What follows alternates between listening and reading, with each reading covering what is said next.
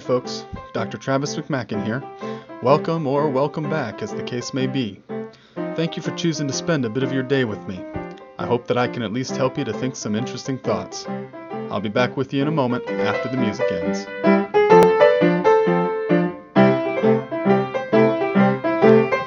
Hi folks, I'm Dr. Travis McMacken. I teach religion and interdisciplinary studies at Lindenwood University in St. Charles, Missouri, just a little bit west of St. Louis, Missouri.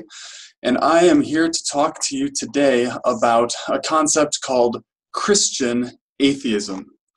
Christian atheism. Now, a lot of times when we hear these words put together, we have a little explosion go off in our brain because we think they're not supposed to go together. Whenever we think about Christian, what it means to be a Christian, what it means to be an atheist, they seem like they would be exact opposites of each other. Because doesn't being a Christian involve believing in a God, and doesn't atheism mean not believing in a God? So how is it possible to be a Christian who believes in God at the same time that you're an atheist who doesn't believe in God? Well, that's a really, really excellent question, and it involves a lot of definitions. So you have to define what you mean by believing and thinking certain things. You have to define what you mean by the word God. You even have to define what you mean by the word exists if you really want to answer that question from that angle. There's another way of thinking about it, however, and that's the way that I want to talk with you about today. Another response to hearing the phrase Christian atheist, or by answering the question, do you think God exists, or do you believe God exists? Another question that could pop to mind is, which one?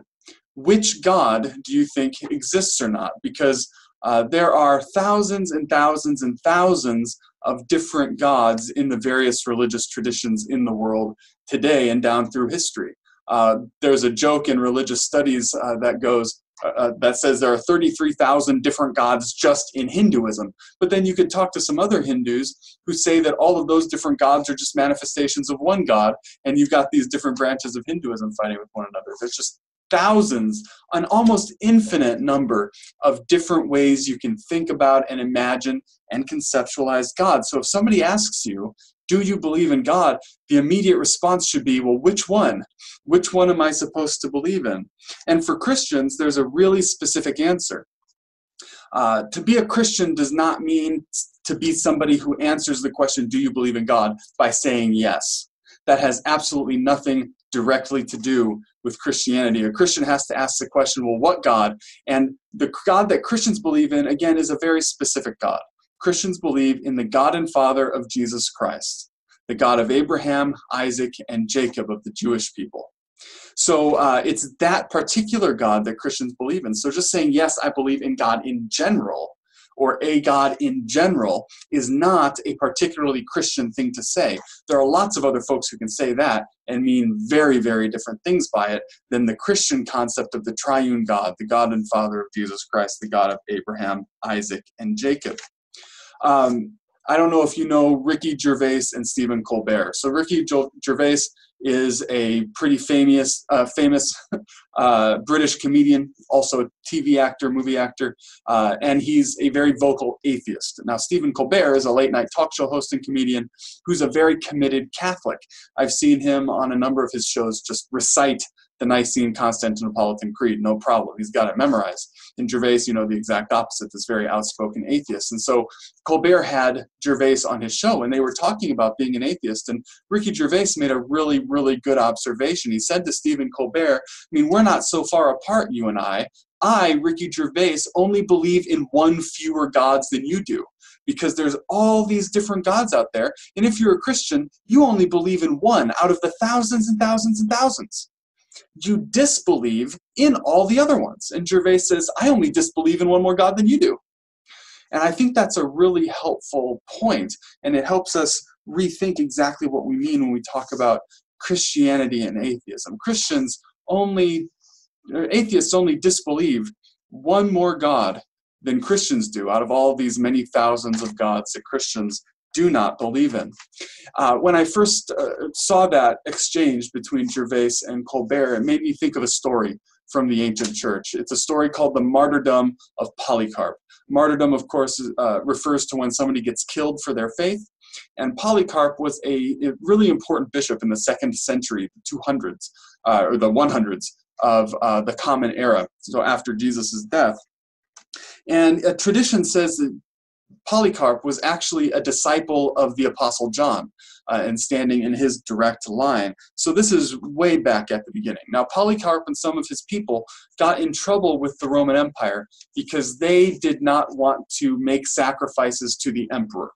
Back in those times, during imperial Rome, they had what we call an emperor cult, which means a religion focused around the emperor. And it's kind of like a state religion. It's what you did to demonstrate that you were a good citizen. So from time to time, you would make certain sacrifices to the emperor as part of what it meant to be a good citizen. And Christians weren't big fans of this. And in this particular instance, they resisted making these sacrifices, got arrested, and then brought into an arena where they were going to be tortured and killed, torn apart by animals, burned at the stake, and all of this kind of thing. And so Polycarp is their leader. He gets taken in. He's brought out into the arena. He's shown to the Roman governor that's there and all the crowd. And all the crowd is chanting, "Away with the atheists." They're saying to Christians, "Away with the atheists." They're calling these Christians atheists. Now, why are they doing that? Well, it's because the Christians are not believing in the emperor. They're not wanting to participate in the emperor cult. They also don't believe in these other Greco-Roman gods like Mars and Jupiter and all of these different gods and goddesses, Venus, that you had the temples to. And so the Roman citizens see these Christians and they're like, well, these folks are atheists. They don't believe in any of these gods and they won't participate in the emperor cult, calling Christians atheists. Polycarp, his response is he lets the crowd die down and he looks out at the crowd and he makes this big gesture to encompass them all and he says, "Away with the atheists." So he just throws it right back at them. And this underscores the fact that when we're talking about these things, it all depends on what God you're talking about. You can have different people believing in some form of divinity, as some God, some deity, but each one thinking that the other one is ultimately an atheist because they don't believe in the same one. And it's that identity of the God that you believe in that is so important for Christianity. Again, it's belief in a very specific God, the God that raised a condemned Jewish revolutionary criminal from the dead, the God who picked an ancient, insignificant Near Eastern people as God's people, a people that would suffer all throughout the centuries and the millennium in the service of God. It is a God of those losers that Christians believe in, not just God in general. All throughout the Christian tradition, there has been a great concern with idolatry. And this goes back to the Jewish tradition as well. So idolatry is when you're worshiping a false god and you have an idol, a little representation, a physical representation of the God that you're worshiping. And you can, if you read through the Hebrew scriptures, the Old Testament, the Jewish word for it is the Tanakh. If you read through these scriptures, you see God's people time and again in these stories going after false gods and worshiping idols, and God having to send different means of correcting them and getting them back on the right path. So worshiping the wrong God is a big concern in both the Jewish and the Christian traditions. You want to make sure that you're not worshiping the wrong God. And so how do you identify which God you're worshiping? Well, for the ancient Israelites in the Old Testament time, you look at the Ten Commandments. How does the Ten Commandments start? Not believe in God in general, but I am the Lord your God who brought you out of the land of Egypt, out of the house of slavery. Therefore, don't have any other gods. Therefore, all the other gods should be as though they are dead to you. All the other gods should be as though they do not exist for you. Why? Because I am this particular God, and I did this particular thing to save you. And it says, I am the Lord your God. Whenever you're reading in the Hebrew scriptures, the Old Testament, and you see the word Lord, and it's all in like capital letters, that's standing in for God's proper name. It's not the word God in general. It's not a general concept. It's a very particular one. It's Yahweh, the God of Abraham, Isaac, and Jacob. So this very particular God is saying, I'm your God, You belong to me because I did this particular thing for you. And this whole pattern of thought carries forward into the New Testament. Paul says that Christians love God and believe Jesus because God and Jesus first loved them. This particular God, the God and Father of Jesus Christ, the God of Abraham, Isaac, and Jacob, the God who brought his people out of the land of Egypt and the house of slavery, that particular God loved you, Christian, first, and therefore you love that particular God in turn. None of the other ones. None of the other ones even matter just a little bit. They matter not at all.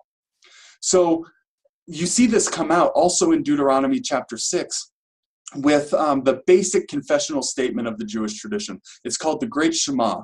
It's Deuteronomy 6, verse 4. It says, "Hear, O Israel," and that command to hear, it's the Hebrew word Shema. Shema Israel, hear, O Israel, the Lord your God, the Lord alone. Only listen to your God. This comes out of a context of henotheism. When all of this was written down and these traditions developed, there wasn't monotheism in the sense that we know it today. Monotheism is a general word that means believing in only one God. It didn't exist back in the ancient world. At this time, it's henotheism, which is where you think there might be lots of gods and spiritual powers that exist, but you only serve one of them.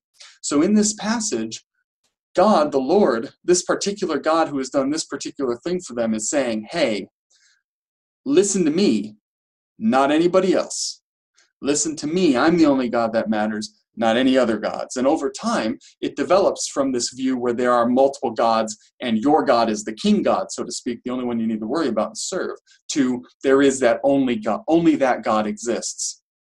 So you've got that natural development. But at the core, it's the idea that Jews and Christians serve a very particular God because that particular God did something for them and nothing else matters. All other gods and demands that get placed upon you don't matter at all in light of this command that you have from the God who saved you. John Calvin was a very important Protestant reformer in the 1500s in Geneva. And he says that human nature, what it means to be a human being, is to be a perpetual factory of idols. What it means to be human is to be constantly generating false gods, just constantly. We can't live without generating false gods. And so it's super important for Christians to be on the lookout for any way that they start getting distracted from this one God that Christians serve, the God and Father of Jesus Christ, the God of Abraham, Isaac, and Jacob. That's the Christian God. Anything else, you need to be an atheist about.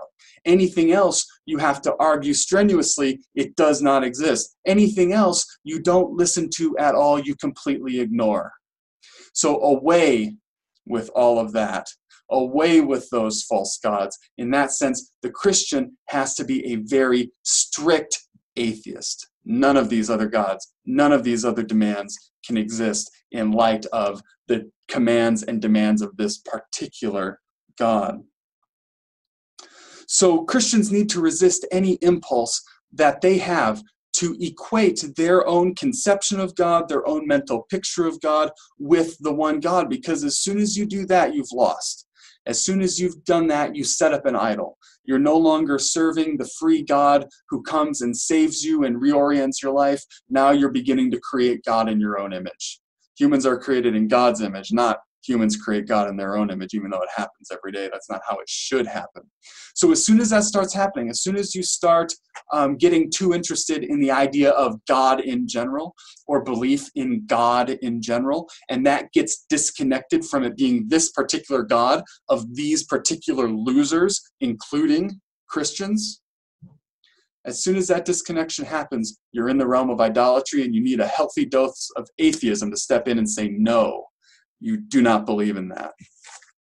So that's why Christianity has to have a really strong atheist component. That's why we need a healthy dose of Christian atheism. In order to be a good Christian, you need to pump up your atheism muscles, develop them, and don't be afraid to turn them loose from time to time against the conceptions of the world around you and how they want to talk about God, but also about how you're thinking about God and anything else that is starting to function as the most important thing in your life. There's only one thing that should be the most important thing in your life. There's only one thing that you should listen to. Shema Israel, Hear, O Israel, the Lord your God, the Lord alone. Christians have to be dedicated atheists who are nevertheless compelled to engage in the ministry of reconciliation, as Paul says in 2 Corinthians 5, and spread the word of God's love in Jesus Christ, in this crucified first century Jewish revolutionary criminal. That's where God's love is. And if you think you find God or God's love anywhere else, it's time to be atheist. I hope you've enjoyed this discussion and it leads you to think some more about Christian atheism in the future. Thanks for listening. You've been listening to the McCracken Cast. I am, and hopefully will remain, Dr. Travis McMacken. I do all the production work myself, in case you couldn't tell, but the music is by my son, Connor. Until next time, think interesting thoughts.